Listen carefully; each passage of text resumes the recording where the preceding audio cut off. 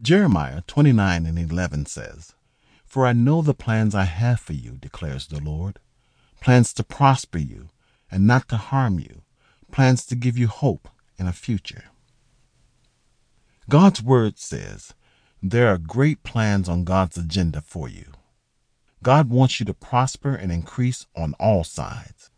He wants you to break forth to the right, left, and center.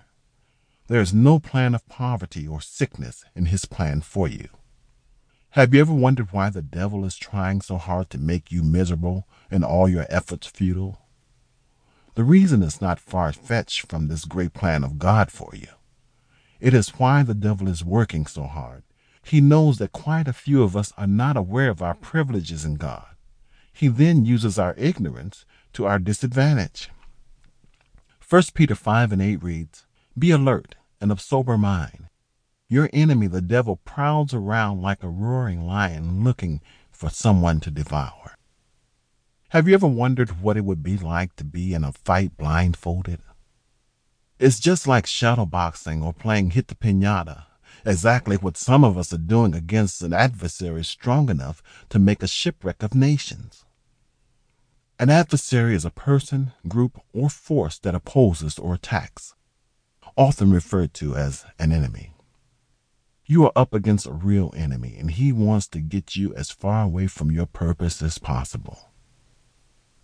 Note, an adversary does not stand against you failing, but rather against you succeeding. To defeat or overcome the enemy, you must know who it is and what it wants. Most people growing up within poor urban communities would suggest that the enemy is our set of adverse circumstances or social conditioning. It will surprise you to know that you are most times the one to take responsibility for the way things have turned out to be in your life. Although the outer conditions of a person's life shapes their reality, it is still ultimately your choice that determines success or failure. You are braver than you believe, stronger than you seem, and smarter than you think. Christopher Robin from Winnie the Pooh. Through my eyes, there were no options, only traditions, which I later found out to be generational curses. These are spiritual bondages or strongholds that are passed down from one generation to another. Satan is aware of these issues and really lures you in by suggesting negative things to partake in. Ignorance, your great enemy. Imagine you are in a serious financial mess because you haven't been able to pay your rent. You ran to someone who happens to be my friend. During your discussion, I overheard and decided to help without your knowledge. Do you know if I go ahead to pay your rent, your house owner can still go ahead to harass you because you don't know what has been done for you until knowledge of what I have done comes to know? This is exactly the case of many people. Christ has paid for all you owe and has supplied for all you need. Do you know that?